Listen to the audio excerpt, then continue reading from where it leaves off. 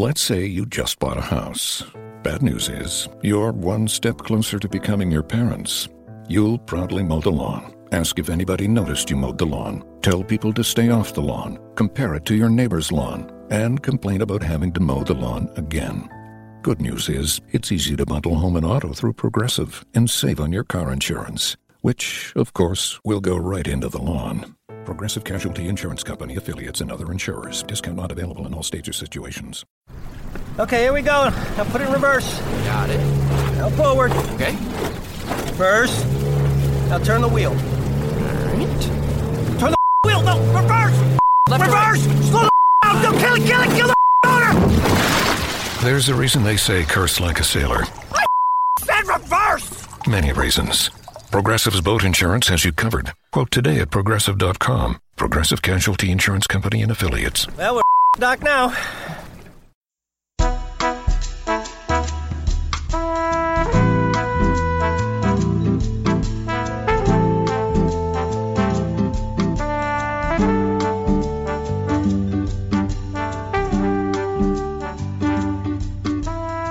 Welcome to the NBA Front Office Show. I am your host, Keith Smith. We are back from our All-Star hiatus.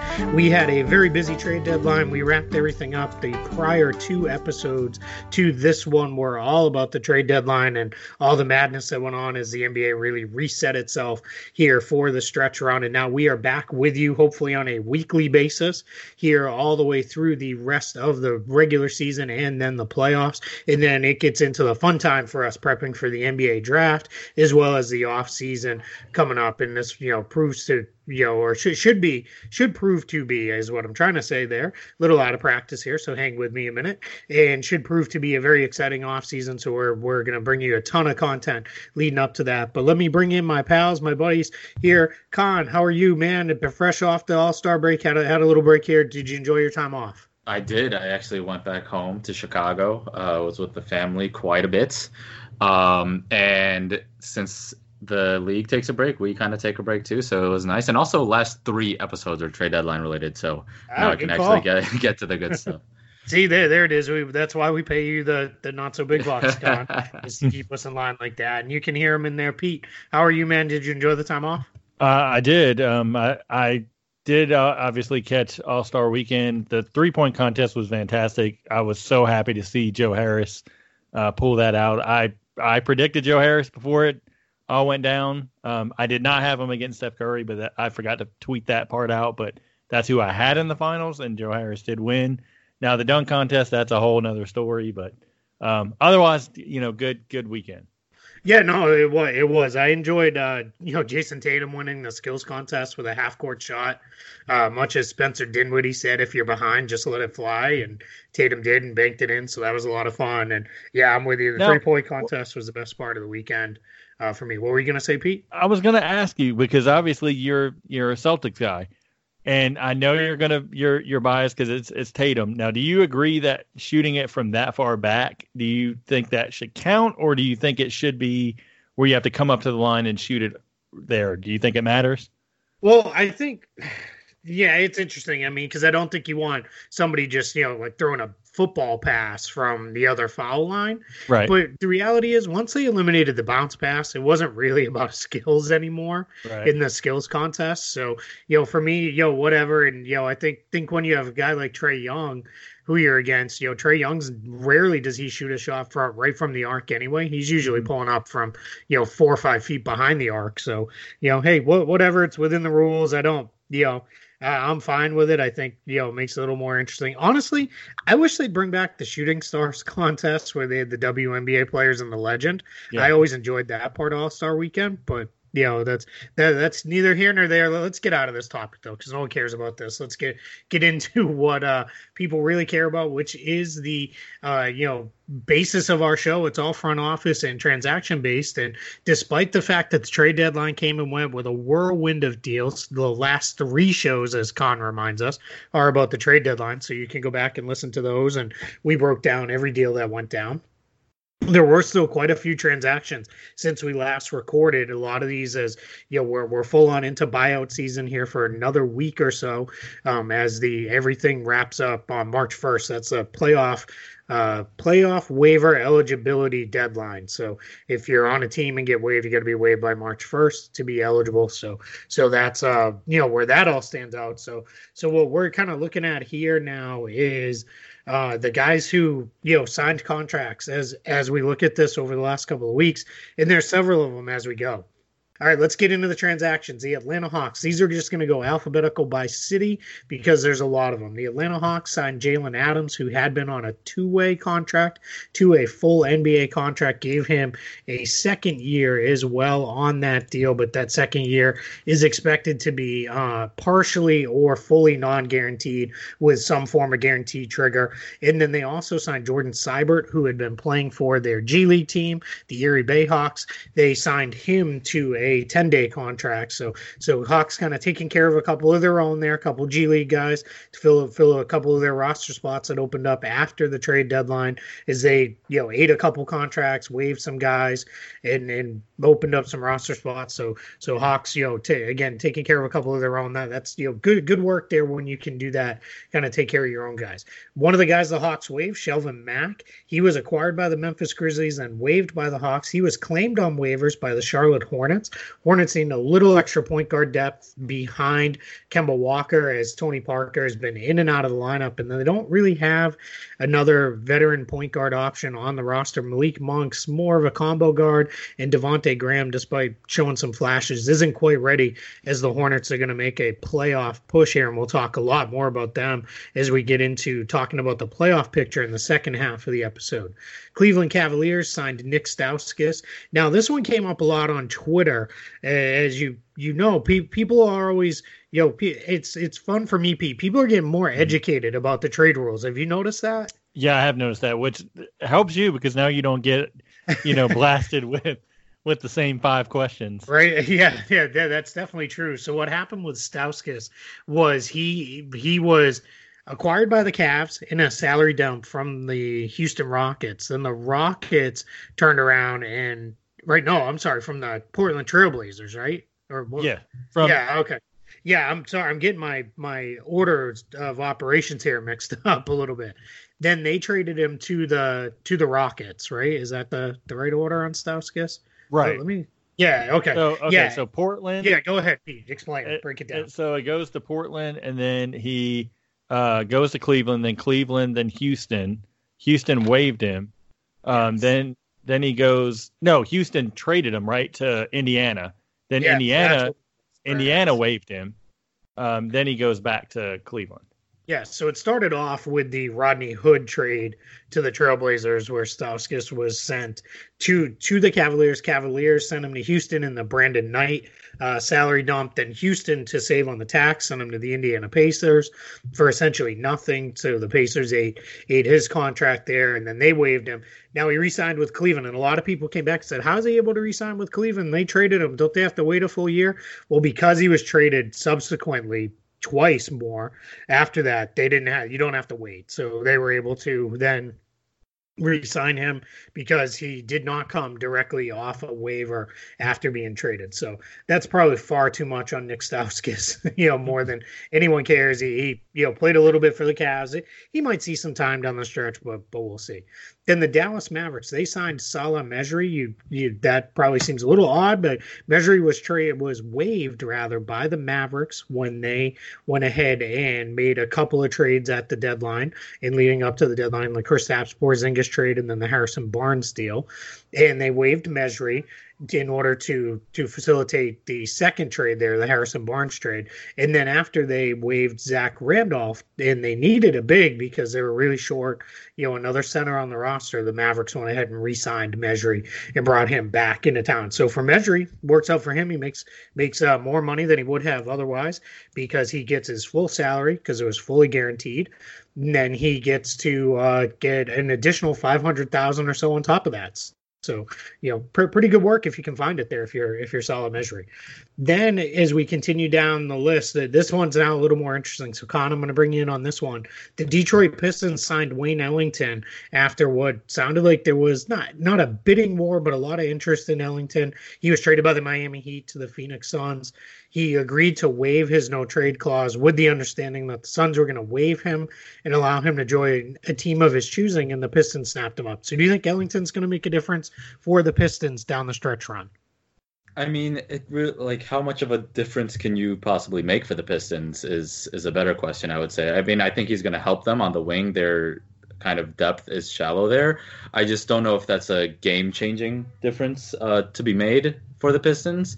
But when I guess the Pistons' goal is to make the playoffs, and there are 4 teams that are on the brink. Adding an extra depth piece on the wing can help. And the Hornets, I mean, they tend to do worse than what their net differential is all the time, and they also have one of the hardest schedules remaining too at third. So anything you can get for the Pistons is going to help, but the Magic are coming in hot too. So it's going to be tough for them, but we'll get into that a little bit later. Wayne Ellington just... It's fine. I thought there would be more trade talk, but I guess people knew that he was going to be bought out, so there was no market for him in the trade market either, which was interesting to see. Yeah, and that's the sense I got. He it's interesting. I'm going to say this a lot about a lot of these guys. A lot of these guys are more name than game. At this point, Ellington wasn't even playing for the Heat.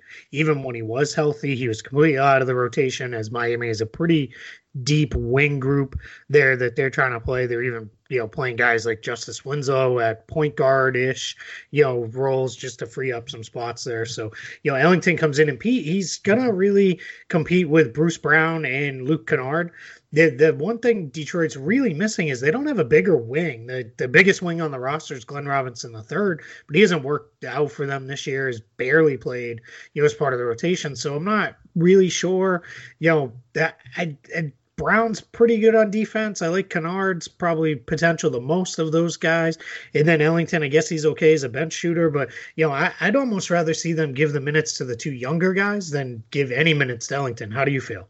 Same. And Ellington's not shot it well since coming to Detroit. I don't know if it's just getting acclimated to the offense or not. But, only played in 2 games, but only has hit 3 out of 10 attempts from the floor.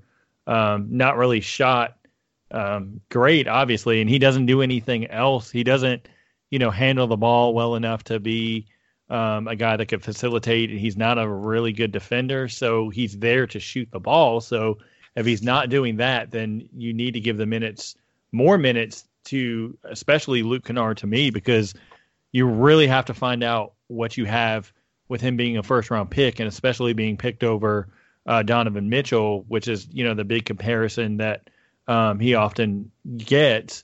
And, looking at Detroit going forward, they need to figure out as a franchise what they're going to do. So it's really make or break. So I say play the young guys, like you said.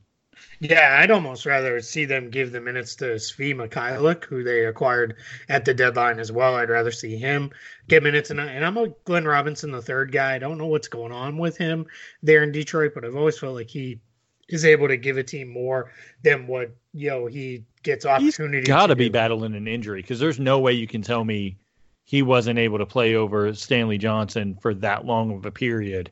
Yeah, especially with how bad Johnson was. Yeah. And I think, I really do. I wonder if that ankle, he really had a bad ankle injury where they said it would have been, I think it was like, if I remember correctly, it was such a bad sprain that it would have been better off for him to have broken it.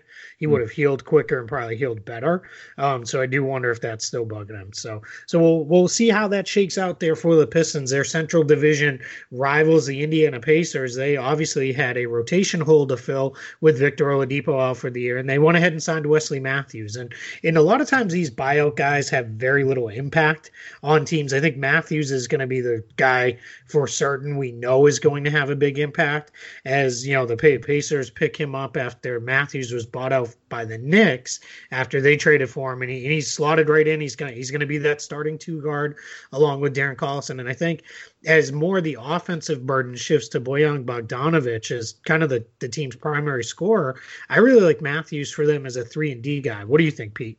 Same. I think his defense is going to be more vital because that's really ultimately what Oladipo was able to bring, that intensity on defense. Obviously, his scoring, was vital as well. But I think it was more important Oladipo, especially in the system, Nate McMillan's system. That's exactly where Matthews is going to thrive as well. Obviously, can knock down the three. Hasn't shot it well yet, but it's new team. Same with a bunch of these guys. It's going to take 4 or 5, maybe 6 games to really get into a groove because you're learning a new system. And a whole bunch of guys have to learn how to play alongside you as well. So, which is crazy because that's like a quarter of what's left in this season. With most teams having between 22 and 25 games left. Matthews also good familiarity with Nate McMillan from their time together with the Portland Trailblazers. So, Con, again, you in agreement? You think Matthews is one of these guys, one of these late season additions that'll help more than say some of the other guys we saw get snapped up here on waivers or after waivers, I should say? Yeah, 100%. I mean, we'll get to Markieff Morris too, but them two are kind of the prize jewels of buyout season, I guess, because they're solid rotation players that can also spot start when you need them to, or just full-time start if you really need them to, as your 4th or 5th best player. And that's why I'm kind of like, if I'm Wesley Matthews, I don't know what he was looking for, and I don't know how much money he got exactly, but I feel like I'd be trying to go to a team like the Bucks or Raptors or like Celtic, or I don't know, a team that maybe has their top player not injured for the rest of the season. Not that it's not a great move and the Pacers aren't a great situation and they all play hard and they're a fun team to watch. It's just, if I'm Wesley Matthews and I'm on the buyout market and I'm trying to pick a team where I have the highest chance of winning the championship, like the Sixers could have used them.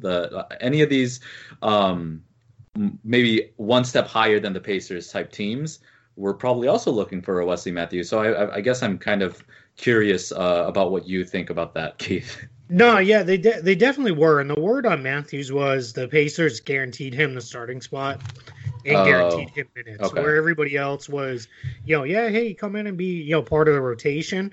And I think for Matthews, he, I think at this point, he really wants to play and play a lot. And I think for him, he's also a guy who he's a little older and a little, how do I put this?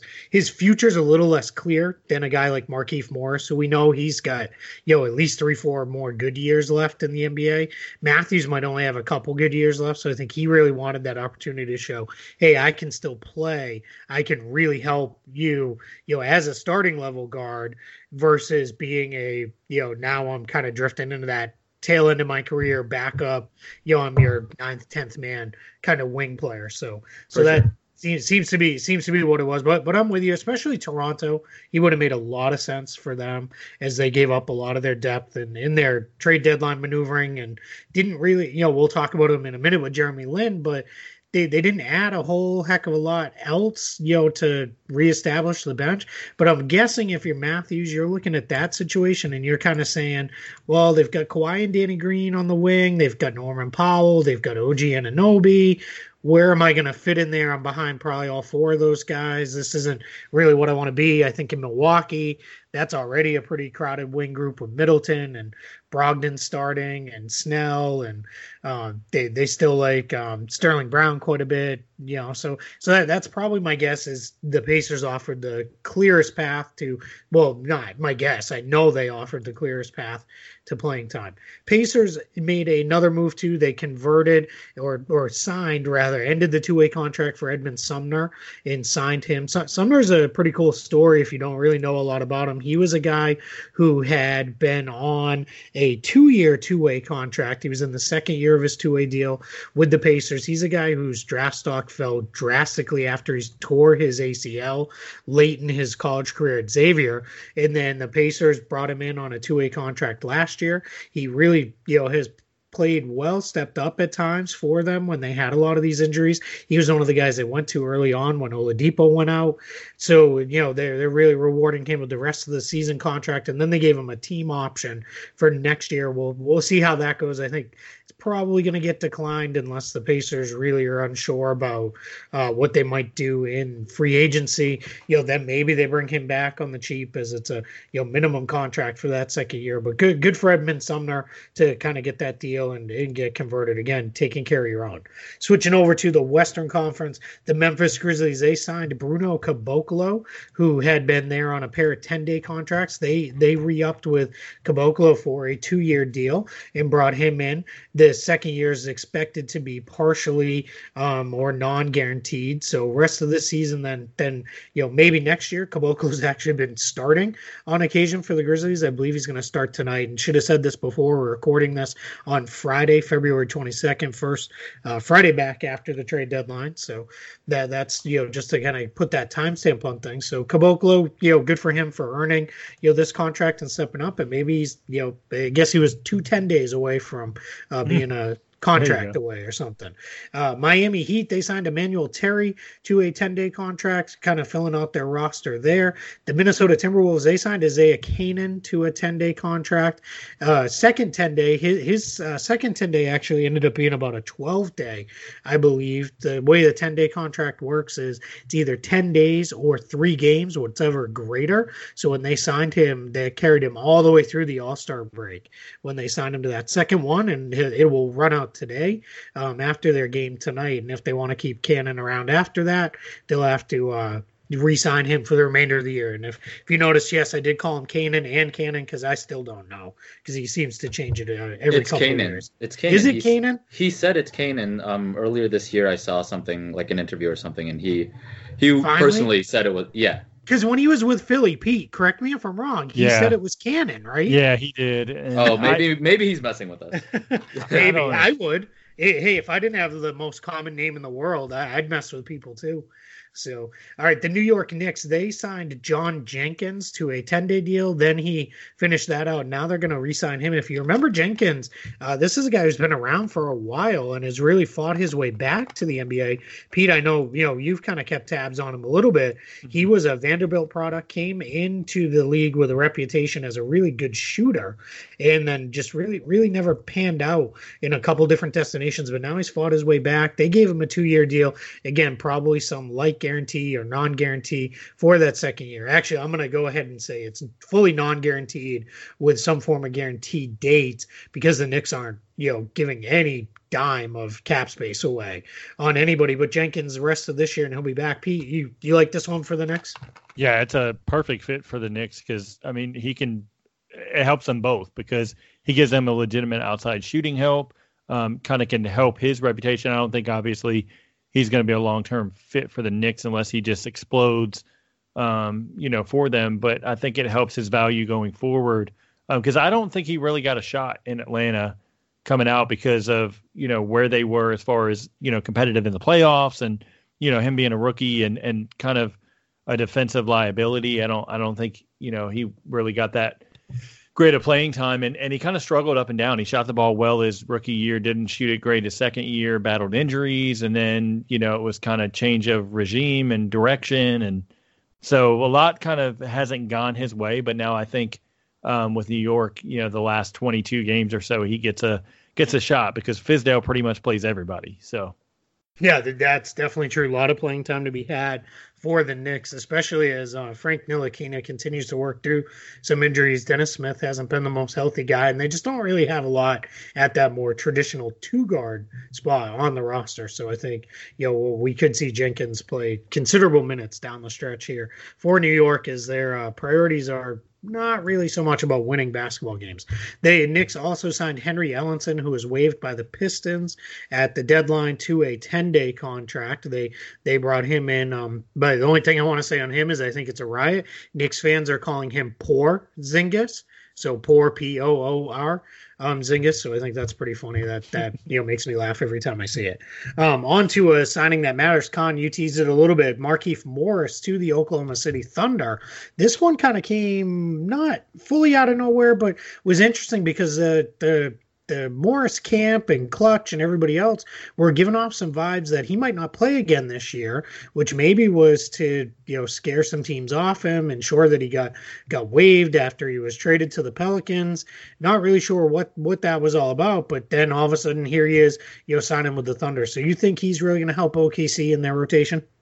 Yeah, I mean, this is a buyout guy that I think, and the team itself, with the Thunder actually playing really well and wanting to compete for a championship, I think that adding a guy like Markieff Morris, who has been in the playoffs quite a bit, who is really tough, really respected, and just makes the right play at the right time, usually, I think that he's going to bring an extra toughness to add on to the toughness that already existed with the OKC Thunder, and I just think you couldn't, I'd be interested to see a ranking of the best buyout guys that went to teams every year, because I think Markieff Morris, even though he does have the injury, he probably ranks up there, I would say, because I don't know. I just really like Markieff Morris. Maybe I'm just higher on him than most, but this was a great signing. When I saw that, I was like, wow, what an amazing move by the Thunder.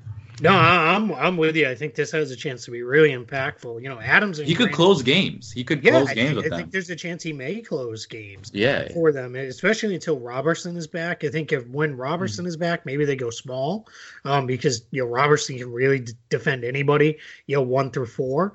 But I think there's a chance. Adams and Grant have both been really good up front for the Thunder all year as the starters. Noel's been fine for what he is off the bench, but Patrick Patterson has looked awful. He just looks done. When I saw them here in person here in Orlando, he doesn't look like the same guy.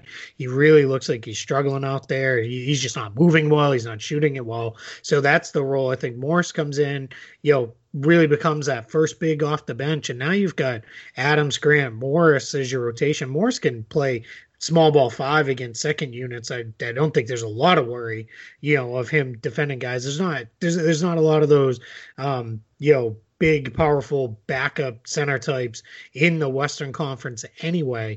Maybe one is a guy we'll talk about here in a minute, and Enes Kanter, but the rest of them, I think Morris, can more than hold his own. So Peter, you same read there. Do you think Patterson? He's probably going to bump Patterson if anybody, right? Yeah, he should.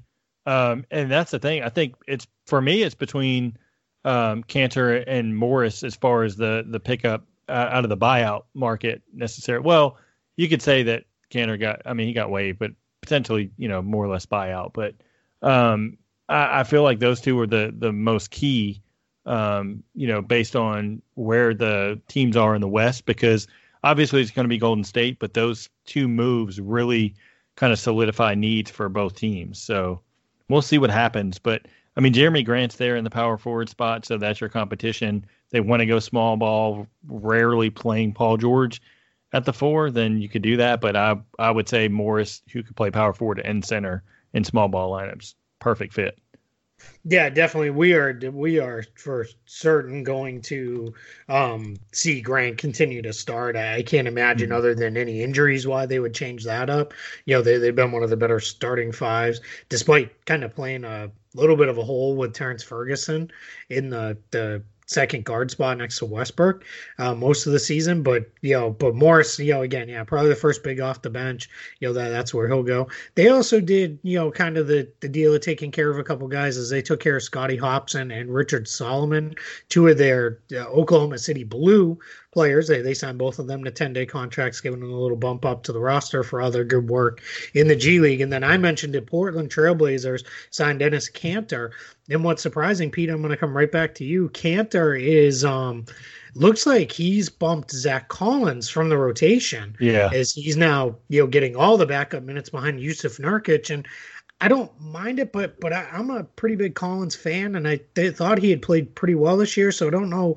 I think rest of this year, that's the right move. Long term, I'm not really sure how much I like this. I wonder if you can find some maybe lineups every once in a while where you can play the 2 of them together, with Collins playing more of a 4 role, like what they were doing with Myers Leonard and Collins. But it's interesting. And then obviously this means Skal Labissiere, who they picked up at the trade deadline, is probably completely out of the plans for the rest of this regular season. Yeah, I don't understand where they're going unless they're basing it on matchups and the need for Kanter to, have a better matchup as far as on the offense. Because every team in the league is going to basically just drive it right at Cantor and score or constantly. Put him in pick and roll. Yeah. And so I don't understand, that, because I feel like the upside with Collins being able to be a decent defender and obviously can score down low. I mean, I guess they're doing it, for the playoff stretch, but I don't necessarily understand dropping Collins all the way out of the rotation. If you're going to do something, I would have minimized minutes to, some other guys. Evan Turner's hurt right now, but he'd be a guy I'd kind of dial back on a regular basis. Maybe a little bit less of Mo Harkless, guys like that, and then completely not play Labissiere, like you said, not play Leonard, none of those guys any playing time. And even if you really wanted to, limit Nurkic until you get, into the playoffs. Limit him just don't dial him back too much, but, just a little bit of a reduction of minutes just to kind of keep him fresh and healthy. Yeah, and I think that's part of the goal here with Nurkic. It's the Trailblazers, and I think they are one of the more overlooked teams in the NBA. I think a lot of that comes they don't play till 10:30 at night on the East Coast, when they're at home and those kind of things. But Nurkic has been really good this year for Portland. Not that he should have been an All-Star or anything, but he's been really, really good for them. So I think we'll see where this one ultimately pans out. All right, now two more teams left. Sacramento Kings signed Corey Brewer to a second 10-day contract. I think there's a chance Brewer sticks around. I think they'd like to have another veteran there in Sacramento for the playoff push as the Kings, continue this run, almost taking down the Golden State Warriors last night in what was a really, really fun game. And you just kind of saw the Kings youth show up a little bit there. So that's why they want Brewer around. And then the Toronto Raptors, they made a series of moves at the deadline, which, one of the big ones was to acquire Marc Gasol, and that really left them without a lot of depth as they sent out three guys while only bringing Gasol back. So what they did was they had to fill a couple immediate spots. So they did that by bumping up Chris Boucher from his two-way contract to a standard deal. Then Malcolm Miller, who was with the Raptors last year on a two-way contract, they signed him. He had been playing for their G League affiliate. They signed him to a remainder of the season contract. Then they signed veteran point guard Jeremy Lin after the Hawks waived him. And then they added Jody Meeks on a 10-day deal for the next at least couple of weeks here. So Con, do you think Jeremy Lin comes in here? He's going to take DeLon Wright's role. That's the spot that's open. But Fred VanVleet and Kyle Lowry have both missed some time. They've both been banged up. They've both been banged up at the end of seasons heading into the playoffs. So Lin has a chance to be another really impactful guy that they added here on the bio season market, right?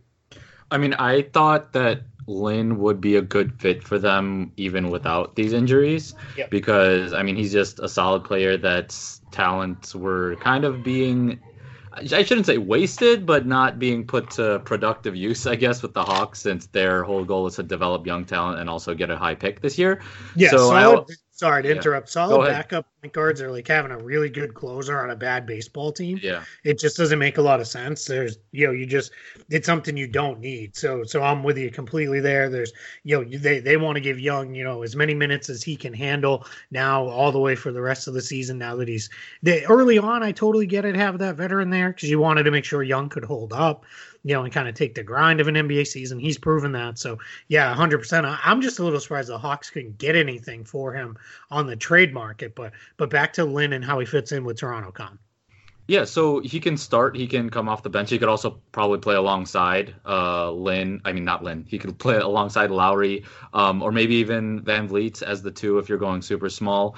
DeLon Wright was solid for them, so they need a guy like Jeremy Lin. But I would say Jeremy Lin's probably better this year than DeLon Wright. I would probably take DeLon Wright overall and like as a team building strategy moving forward because I think his potential is higher. But Jeremy Lin is just a solid. He's going to do exactly what you need him to do. He's not going to take touches away from Kawhi. He's going to get Kawhi the ball. He's going to probably work really well with Marc Gasol. And, I just really like it. And it's also awesome because that shot against the Raptors that he hit during the peak of Linsanity is like the iconic shot. So it's nice that he kind of ended up there for this season. Oh, definitely. And Pete, you can comment it, briefly there at the end, but you can see Lynn and Gasol really kind of working the pick and roll game to death on second units, right? Yeah, that's the biggest thing. And that's what I was going to touch on with Gasol is they're versatile enough that he can start if he needs to, and you bring Ibaka off the bench, or bring Gasol off the bench and let him dominate. Now you've got a solid point guard option that like Khan said is not going to take anything away from the rest of the team, but give you everything he can on the floor in Lynn, and that's what they need to solidify their playoff hopes. No, absolutely. I think Gasol gives the Raptors a very amped up version of what the Celtics have in Aaron Baines, where he's just a much better version of what Baines is. But he's a guy, when you need that big body against, let's face it, the guy everybody's looking to target there is Joel Embiid. And now you can throw Gasol against him and give Ibaka a little bit more of the lesser role there, whether that means you slide everybody down a position or whatever you do. It gives you just a lot more versatility. Or it's one of those where maybe you start Ibaka, but you pull him out and then you match Gasol with Embiid the rest of the time, because Philly likes to play Embiid in those about 5-minute stretches. So a lot of times now, instead of when Philly has gotten a lot out of it over the last couple of years of bringing Embiid, they take him out early, bring him back in against the second unit backup, and then he just destroys that guy. Well, now that second unit guy for Toronto is going to be Gasol. So I think that's good. He obviously gives them somebody against Brook Lopez for the Bucks, and another smart player, and so a lot of roster options there. And they obviously wanted a little more point guard depth, and that's what Jeremy Lin's gonna bring them in a big way. I also wouldn't be surprised if Jody Meeks sticks there for the remainder of the season. I think he can almost be that CJ Miles replacement as that veteran shooter, on those games where you just need somebody who can go out there and make you a basket the rest of the way. So Toronto, the rich got richer in a lot of ways. They were one of those teams. We talked about it. We loved, that trade, trading Valanciunas, Wright, and Miles to get Gasol, because, it just really solidified them all the way, for this big run, into the Eastern Conference playoffs. And that's where we're going to go next. But before we do that, we're going to remind you that we are brought to you by CLNS Media.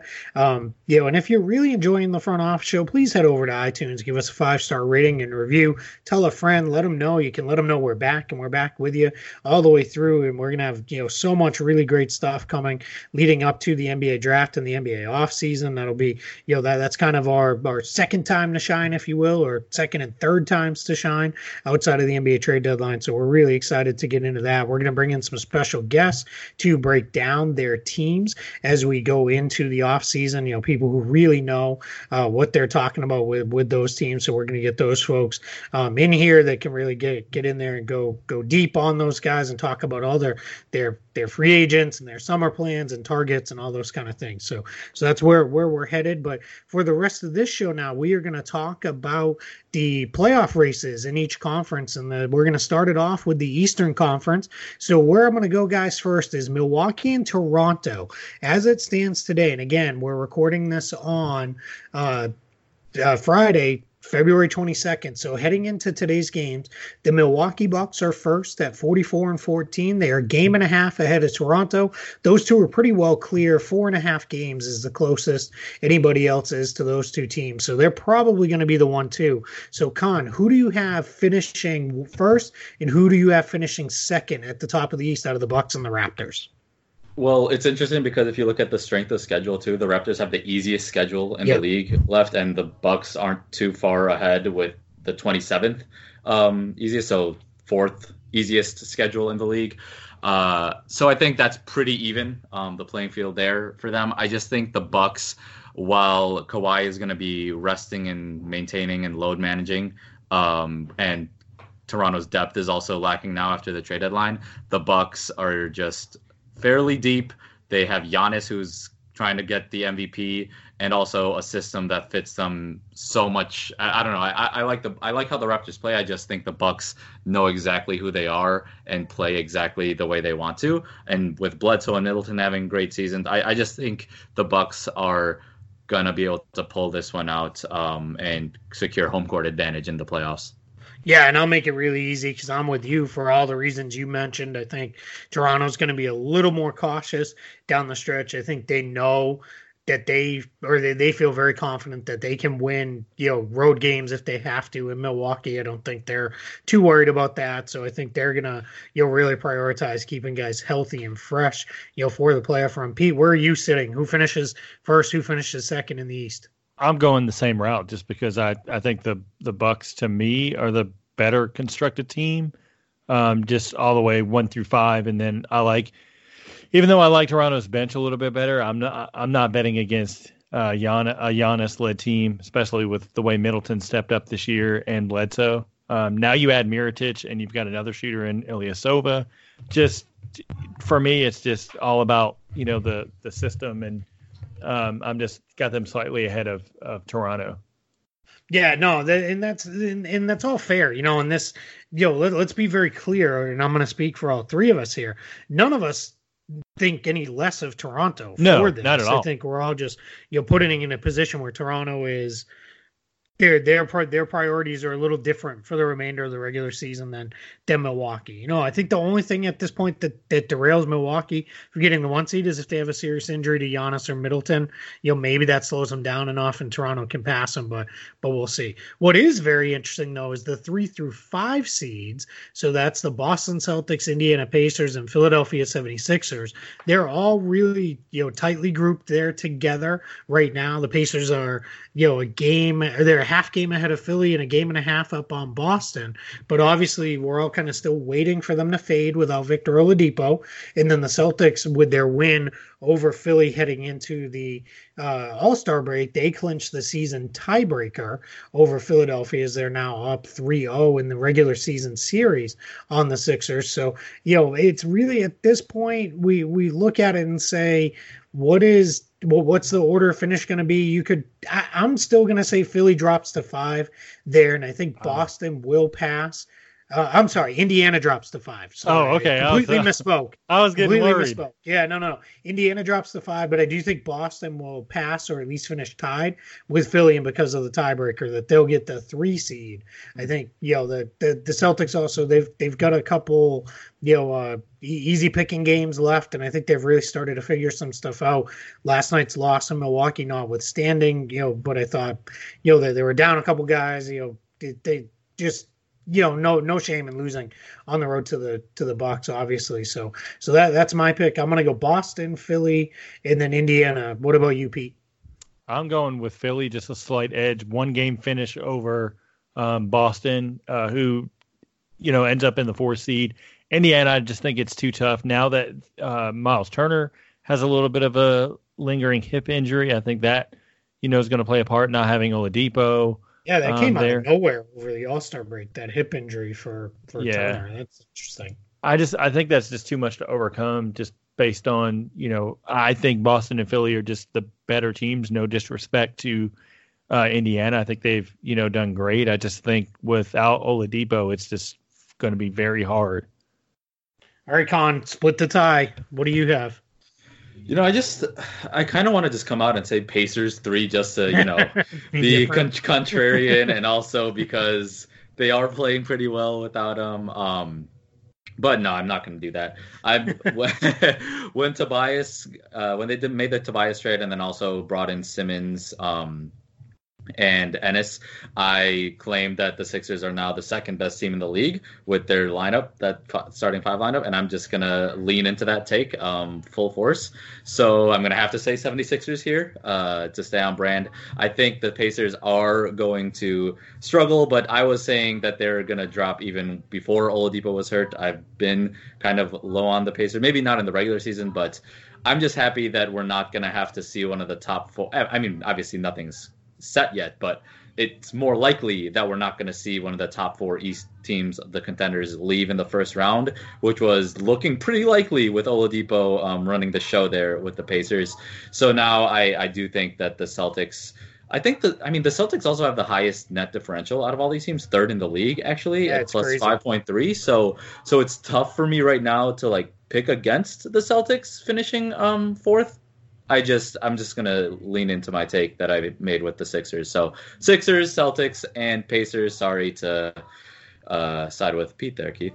No, it's all. I mean, hey, it's all good, and it's funny. People go to that net differential, and everybody goes, "Well, they beat the Bulls by like 100 points," but it has been shown multiple times by a lot of other people. You even take that out, and they're still third best net differential in the NBA behind the Bucks, who are really kind of chasing a historic differential. Then the Warriors and the Celtics sitting right there in that third spot. So, one thing too is I think teams really. I don't think any of these top.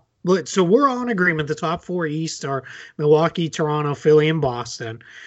None of them, I think, are overly afraid of going on the road in the second round. I think they all feel pretty good and feel pretty confident that they can win on the road.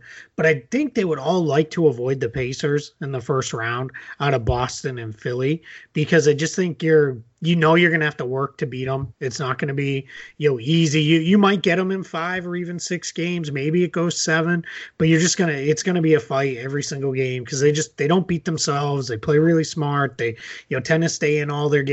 So I think those teams would like to avoid those guys. And the popular team everyone was saying you don't want to play this team was the Brooklyn Nets, but they've really started to slide here. They're 3-7 in their last 10 games, and they're kind of a part of a 5, if you really want to stretch it to 6-team race for those final 3 playoff spots. If you really want to say the Wizards are kind of hanging around. No. Yeah, I don't think so. I think they're going the other way. So we're going to leave them out. So that's 5 teams, final 3 spots in the Eastern Conference. It's the Brooklyn Nets. This is the order of the standings right now going into tonight. Brooklyn Nets are in 6th, Charlotte Hornets 7th, Pistons 8th, Magic 9th, Heat 10th.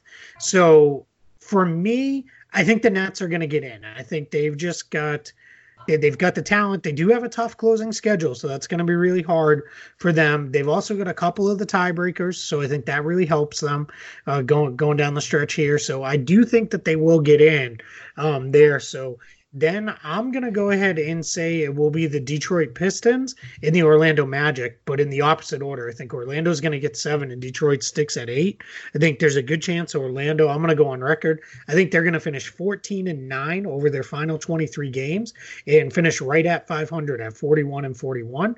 And then I'll probably be either tied or a game off the Nets, who maybe can just squeak over a 500 record. But the Magic schedule the rest of the way, they've still got 2 games against the Hawks, 2 games against the Knicks, 2 games against the Cavs. They're playing the Bulls tonight. I mean, those were bottom teams in the East. They've got 2 games against the Grizzlies. So there's 9 winnable games very easily. And then they've got some, kind of 50-50 games and only a couple tough ones for the Magic the rest of the way. They by, every measure, they have the 3rd easiest closing schedule. So, Con, I'm going to go to you. What's your final group there in the East? How does it look for you, 6, 7, and 8? So I like Jared Allen and D'Angelo Russell way too much, and Joe Harris too. I just like the Nets overall. They're the team that I probably watched most of besides the Bulls, unfortunately for me. So I'm gonna have to keep the Nets. For me, they're actually not in that 5 team tier. I think they're alone behind the Celtics and ahead of the Hornets, Pistons, Magic, and Heat. I just think it's not gonna come down to them fighting for the last spot when it comes down to the last week. After that, the Hornets have the 3rd hardest schedule in the leagues, or remaining schedule in the league. So, and I just, as much as I love Kemba, I just can't get on board with the rest of that roster. But the thing is, I can't get on board with the Pistons or Heat even more. So for me, I think it's going to be the Hornets and Magic that close it out. I just like the Magic guys. I really like the young guys who are just consistently improving as the season goes along. I'm huge on Isaac, and maybe not this year, but I think eventually he'll be a really big contributor. But Vucevic has been on a tear. They did lose Simmons, but I don't think he was providing too much for the Magic this year. He wasn't even playing for them. Yeah, so it just that wasn't a huge loss for them. I wish they were able to fill in that point guard gap with more than a guy that might not even play in Fultz, even though I thought it was a great move. Don't get me wrong. Yeah. I just think they're also on a 5-game win streak, and they are making a big deal out of pushing for the playoffs. I also don't believe in the Pistons, so I'm going to say Hornets and Magic close it out there, but I'm going to put Magic ahead of the Hornets. Yeah, so one thing with the Hornets, just you say the 3rd hardest schedule left. they've still got games against the Bucks, 2 with the Raptors, 2 with the Warriors. They've got a game against Philly. So those are some pretty tough games to close it for the Hornets. They're all teams that are going to be, they're all comfortable playoff teams, but kind of fighting for playoff positioning. And that's the thing that's with me is I don't want to pick against Kemba, but we'll see. They do have 3 games left with the Wizards, which is a little ridiculous. They still have 3 games left against one team this late in the season. So we'll see where that lands out. And then one thing I didn't mention with Philly, just to go back to them for a minute, they still have 3 games left with the Bulls and 2 with the Hawks. So that's pretty favorable there for Philly the rest of the way. As they look to push in. So Pete, I know you're sitting there patiently. Where are you at? 6, 7, and 8 in the East. I'm actually going to go the other way. So I'm going to say it now. Charlotte drops out for all the reasons you guys both said. Nothing inspires me other than Kemba Walker. And I think they really need to transform that team, figure something out. I love that the Orlando Magic have gone on a run. I kind of wrote them off this season, I'll admit. I had them as one of the bottom teams in the East. I thought that, it was going to take another year and a half for them to kind of figure it out. And so I actually have them 8th. And I have Brooklyn. I love what Brooklyn's done this year. I dropped Brooklyn down to 7th just because they're not getting much out of the power forward spot right now. They're kind of, trying to reintegrate Karis LeVert back into the lineup. They're trying to figure out what they can get out of Alan Crabb, just kind of mixing and matching guys in there. The injury to Spencer Dinwiddie doesn't help things. So I think they just take a little bit of a step back. I think Detroit, because of the strength of schedule, I think they, narrowly get the 6th spot. But I don't think it's anything really that Detroit's doing so great. I think it's just because Brooklyn's going to kind of stumble just a little bit, and Orlando has to make up a good bit of ground, even though it is 3 games, 2.5 back right now. I think they might, a game or two they should win, they might lose. So I think it's going to be tight there. But like you guys said, none of these teams really inspire me come playoff time. But I think it's a good story as far as Orlando and Brooklyn, especially just because of everybody wrote both of those teams off. Pretty much every, year the past few seasons. So, well, and you're with me on having the Pistons in, and the Pistons they still have the Suns, the Knicks, 2 against the Cavs and 2 against the Bulls to go. So, I mean, that is really just wow. I mean, that's just you can't ask. You can't get any easier. Much of it. Basically. Yeah, that is just a closing stretch that you got to feel pretty good about if you're the Pistons. We didn't mention Miami. I just think they have too many injuries and just too much chaos amongst that team as far as figuring out, like, Waiters wants to start, and then you're trying to figure out rotations with injuries, and now Dragic is coming back, and you got to figure out what you're going to do with Winslow because he's been playing well at point guard. Like, all of those things mixed in, I just don't think it's going to go well for them. Yeah, they really need Dragic back because they need him to take big shots down the stretch in games, because it's Wade is the only guy who's willing to do it. Other than Waiters, I mean, he'll take a shot at any point at any game, but it really is they need Dragic back because they need somebody who will take those big shots at the end of games, because they just last night when they played Philly, they needed a bucket and they just couldn't get one because it was Waiters taking terrible shots or Wade taking contested looks. So that's really not where you want to be at this point. In the season, still kind of searching out for that option. They've got 2 games against Milwaukee, 2 against Toronto. Still got the Warriors and the Thunder. That's just not a great spot for the Heat. So that's why I have them out. So all right, so I'm going to give you my final East order. I'll go first: the Milwaukee Bucks, Toronto Raptors, Boston Celtics, Philadelphia 76ers, Indiana Pacers, Brooklyn Nets, Orlando Magic, Detroit Pistons.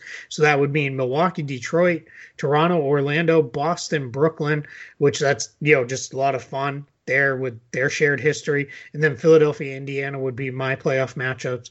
Con, what's your final order of finish? Bucks, Raptors, Sixers, Celtics, Pacers, Nets, and then Magic Hornets. So that gives me a series of Bucks, Hornets, Bucks, Hornets, Raptors, Magic, Sixers, Nets, which is going to be super fun. I hope that happens.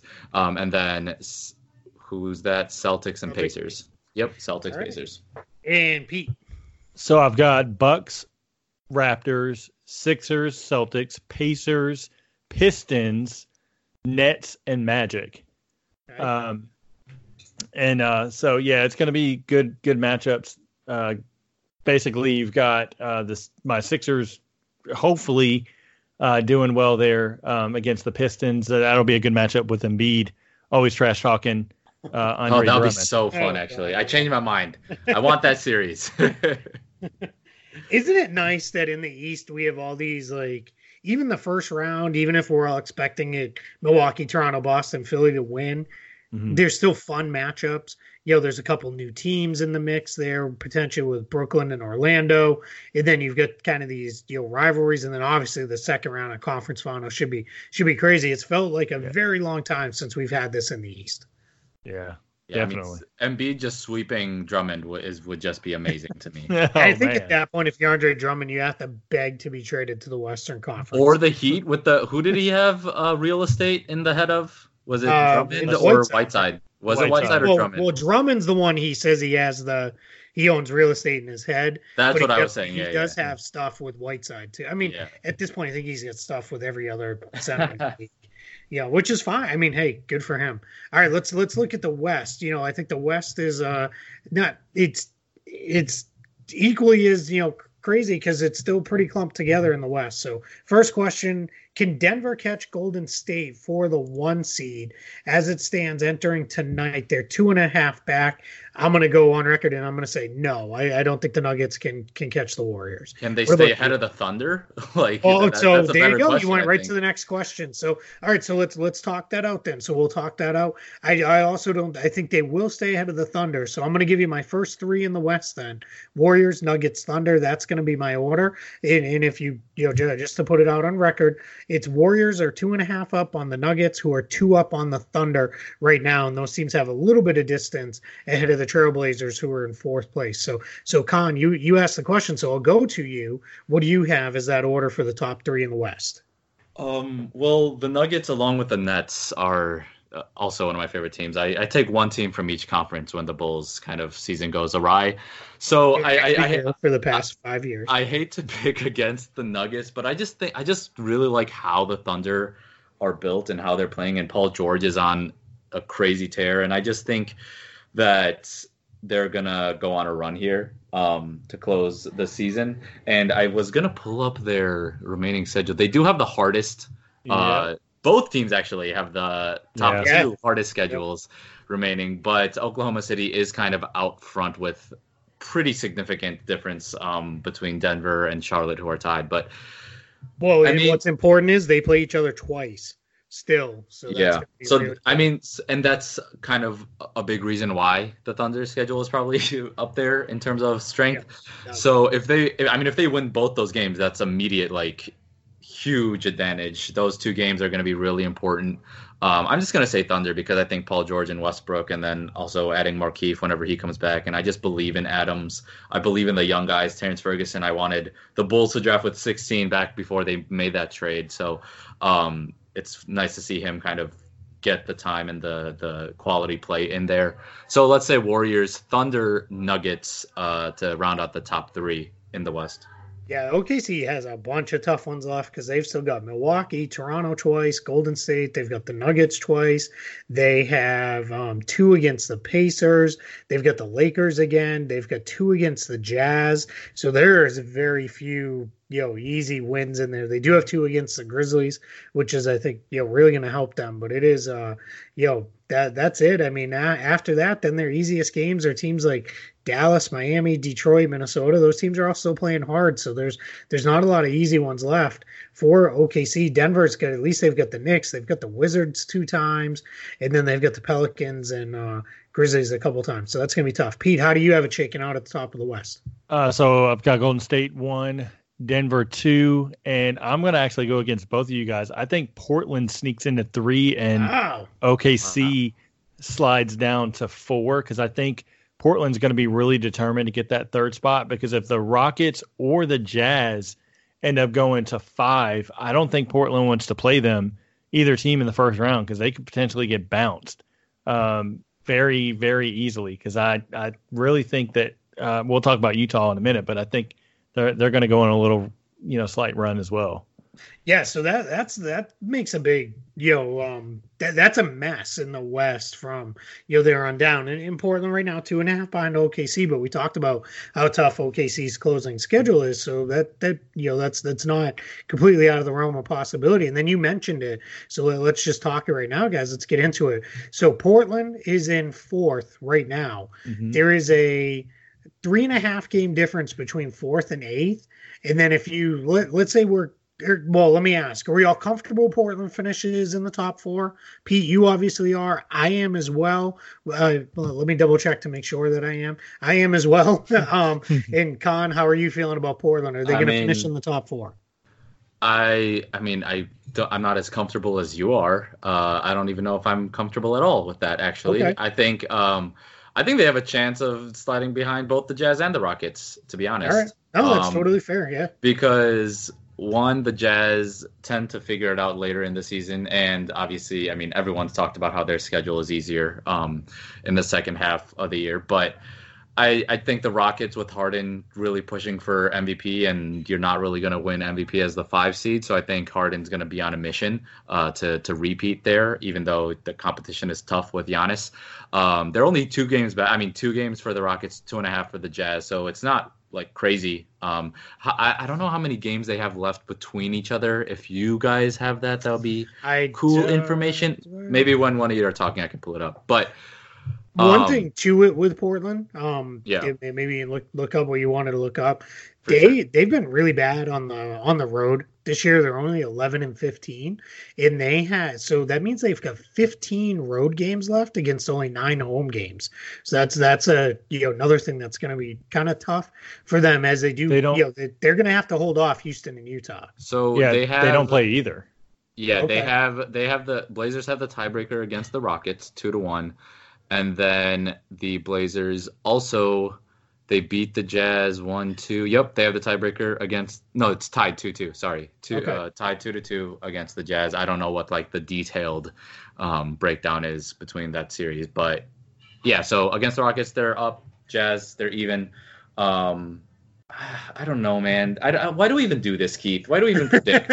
Why do we predict these? It's so there's no way we're gonna be correct, and even if we are, it's lucky.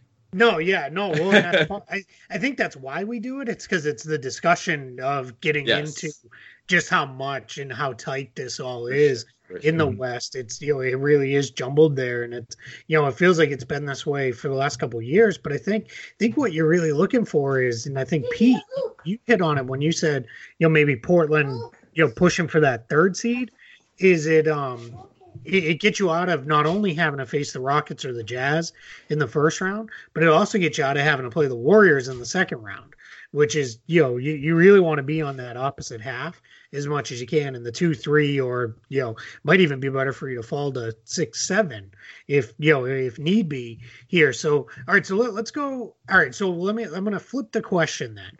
We're all confident that the Trailblazers, Rockets, Jazz are all playoff teams. Am I correct in that, at least? Yes. Okay, Con, you Yep. Okay. All right, so then that pushes are we all confident? Let's see if we can eliminate another team. Spurs are tied with the Jazz at 6th. Mm-hmm. They are a game up on the Clippers, who are in the 8th spot, and they're 2.5 up on the Kings and 3.5 up on the Lakers. Are we all confident the Spurs are a playoff team? Nope. Okay. All right. Not confident. I would pick them, but I'm not confident. Okay. Yeah, what about you? Same. I'm not. I'm 60-40 that they'll make it. Okay. All right. So then let's see what 538 is.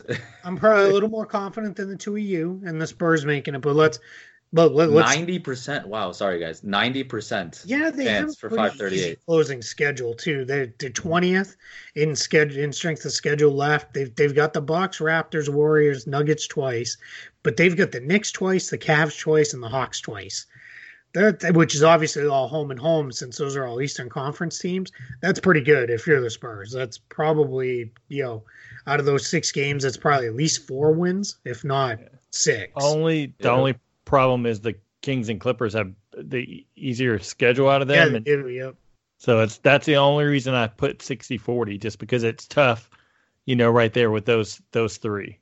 And isn't it crazy that here we're sitting in late February, and part of our discussion is, are the San Antonio Spurs going to miss the playoffs? And is a LeBron James-led team going to miss the playoffs? So, which is just insane, when you think about it. So let's do that. Let's get into that then. So here's what it looks like in the West. So if we're all, like I said, I'm a little more confident on the Spurs, but I'm not there. I'm not going to put them in that Blazers, Rockets, Jazz bucket.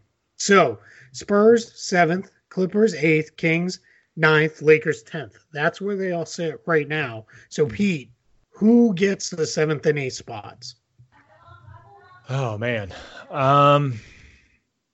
Really, realistically looking at it, I would put the Spurs staying at 7th. And then I've got to go with Sacramento. I just really, really like them, and I'm pushing hard for them to make the playoffs. Just years of uncertainty and just dismay for that team. And I don't like the way the whole thing with the Lakers and all their drama and all that stuff came out. And just, I don't like how they looked on the court. LeBron just, you can look at, for example, like the Kentavious Caldwell-Pope contested 3 after LeBron pretty much had his defender pinned down in the post for an easy bucket. KCP jacks up a contested 3, and LeBron just shakes his head and puts his head down and just kind of trots on down the floor. It's not looking good. Lonzo Ball looks like he'll be out for a couple more weeks, so that ironically makes them weaker on defense. And it's just too much dysfunction on that team. I would never in a million years, starting the beginning of the season, say I would have bet against a LeBron James team to make the playoffs, but just the way that they've gone and no defense at all. And I really think they've tuned out Luke Walton, weeks ago. And it's just Genie Bus is kind of hanging on to Walton right now, because I feel like if you fired Luke Walton right now, how much it would throw backlash to LeBron of, well, he wanted Walton fired, and like all this different stuff would come out, which would make it worse for free agency in the summer. I just don't see him, beating I don't even see him ahead of the Clippers finishing. Pete, you're thinking too much, man. They got LeBron. It doesn't matter. It's playoff it's LeBron. Not enough. It's not enough. Did you see what he did with Cleveland last year? Yeah, but it's playoff LeBron. To me, it's not enough. Not in the West. All right, so Khan's obviously got a disagreement. Khan, who are your last 2 teams in the West? Well, I can't just all season say I'm not going to bet against LeBron until he's actually out of it, until I actually see it, and then just come on here and change my mind all of a sudden, especially when it's only 2 games out after the All-Star game. Well, 2 games, 3, 2.5 games out. Yeah. They just beat the Rockets yesterday. It's LeBron. I can't, if he can take that Cavs team to the finals last year, there's no way he can't take a Lakers team ahead of the Kings and Clippers in the playoff race here. It's palpable when he doesn't try and when he does. Like, you can see it completely. It's a whole different level for him. And if he's going to stay at that level, there's just no chance to me that he doesn't make it. And if I'm going to eat crow at the end of the season, I'll do it by siding with LeBron, and I'm okay with that. It's so funny because I think I'm right with where Khan is at. Spurs, I think, are going to get in. They're just going to get in. I don't see – they're too good at home. They've struggled on the road, but they've got that easy closing schedule. It's they'll figure it out. They're going to get in. I think it's more likely they push up more towards the 5-6 range than it is that they fall out. Just with the teams that are behind them, they're the Spurs. I think they're a team. If you're Denver, OKC, Portland, and you're in the top half, or if you're Houston and Utah making a push, you really don't want to see the Spurs on the other side because you're going to, much like I said with the Pacers, but even to a higher level, you're going to have to beat that team in order to advance. So that's where I'm at with that. And then that last spot, I can't pick against LeBron. I just can't do it. I don't. It's as crazy as it is, as bad as they look at times, it's LeBron James, and I can't, imagine the playoffs without him. Now, I do think they're only going to get into the 8th spot, and then I think they're going to get absolutely obliterated by the Warriors. If they could go on a big time run and somehow push all the way up to 7, if you're Denver or OKC or Portland, if they could make a big run, you got to be kind of crapping your pants looking across the court and saying, oh man, we pushed all year. Now we got to go through this guy to get there. But, the Warriors, obviously, they're not going to worry about that, especially not with this team, with the Lakers. So I'm going to go with them. I think the Kings are going to fall out. I just, the Kings are who I want to get the spot. I think they'd be the most fun team. Really, they think their fans deserve it, but I think their next year, I think is when the Kings get in there. I think that's when they'll move into the playoffs. But right now, I'm going to go with the Spurs and the Lakers, with the Clippers just missing out, and then the Kings dropping down into that 10 spot. That's how I see it playing out. So I'll give you mine. I got Warriors, Nuggets, Thunder, Blazers, Jazz, Rockets, Spurs, Lakers, which gives us first round series of the Warriors and the Lakers, the Nuggets and the Spurs, the Thunder and the Rockets, and the Blazers and the Jazz, which are, just 4 awesome, really fun series. Probably the one no one will care about there is Portland and Utah, and that might actually be the best one of them all. But I think that's really good. Pete, what is your East 1 through 8? West. West. Sorry. Yeah. That's okay. Warriors, Nuggets, Trailblazers, Thunder. Then I've got the Rockets, Jazz, Spurs, and Kings. Okay. So that gives you what? Warriors, Kings, Nuggets, Spurs, Blazers, and Jazz, and then OKC and the Rockets. The matchup I'm dying to see out of that is the Rockets Thunder, just because I want to see Paul George and Russell Westbrook go against Chris Paul and James Harden, because it's going to be tough for one of those two teams to lose in the first round.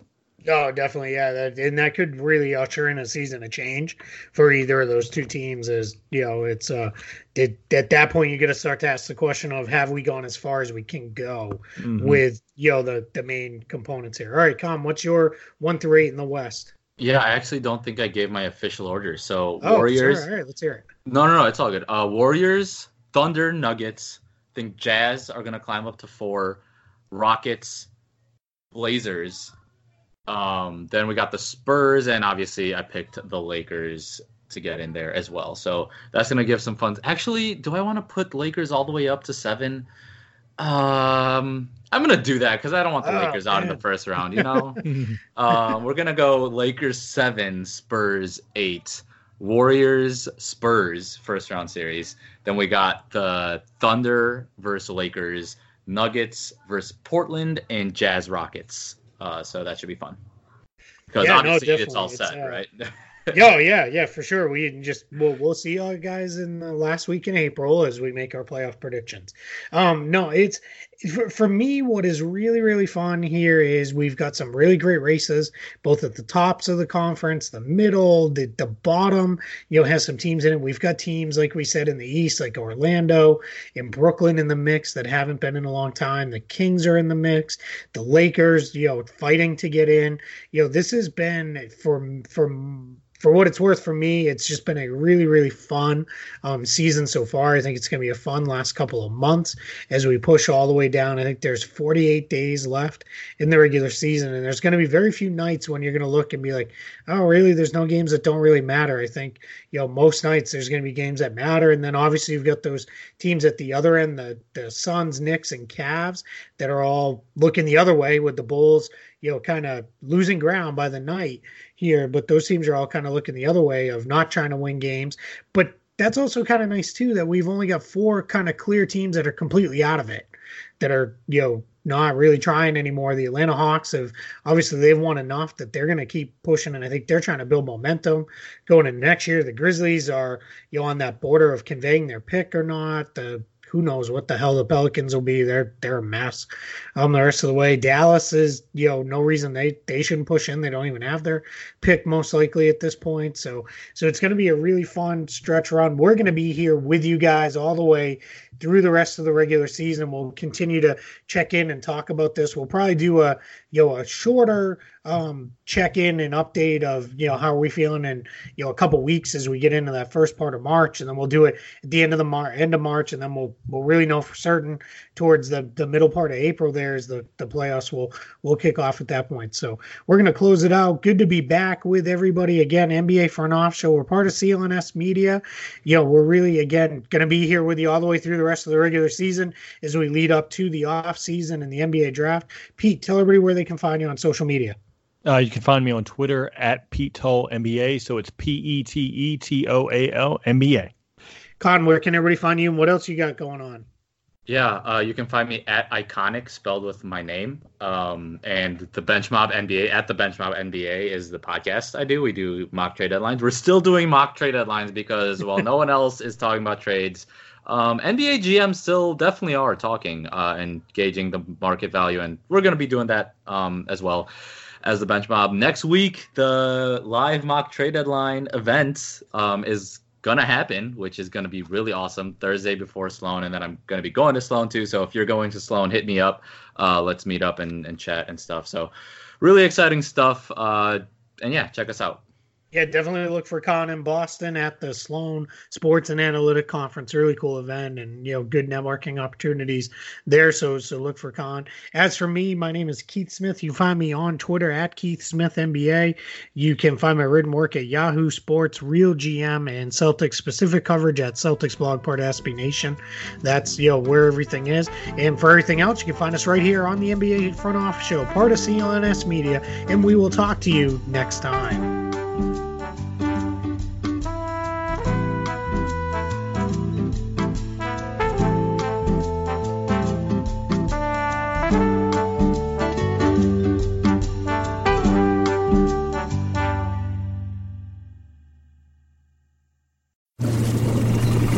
Let's pull up over here and drop a line.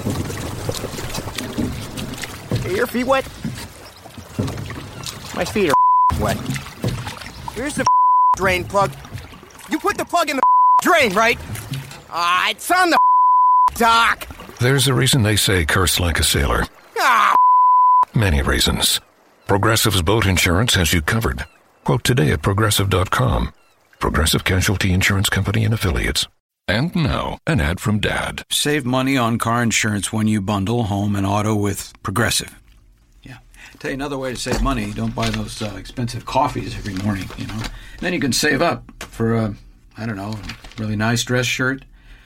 I'm just saying, it's great that you feel comfortable here at work, but, an adult could walk in. Progressive can't save you from becoming your parents, but we can save you money when you bundle home and auto. Progressive Casualty Insurance Company, Affiliates, and other insurers. Discounts not available in all states or situations.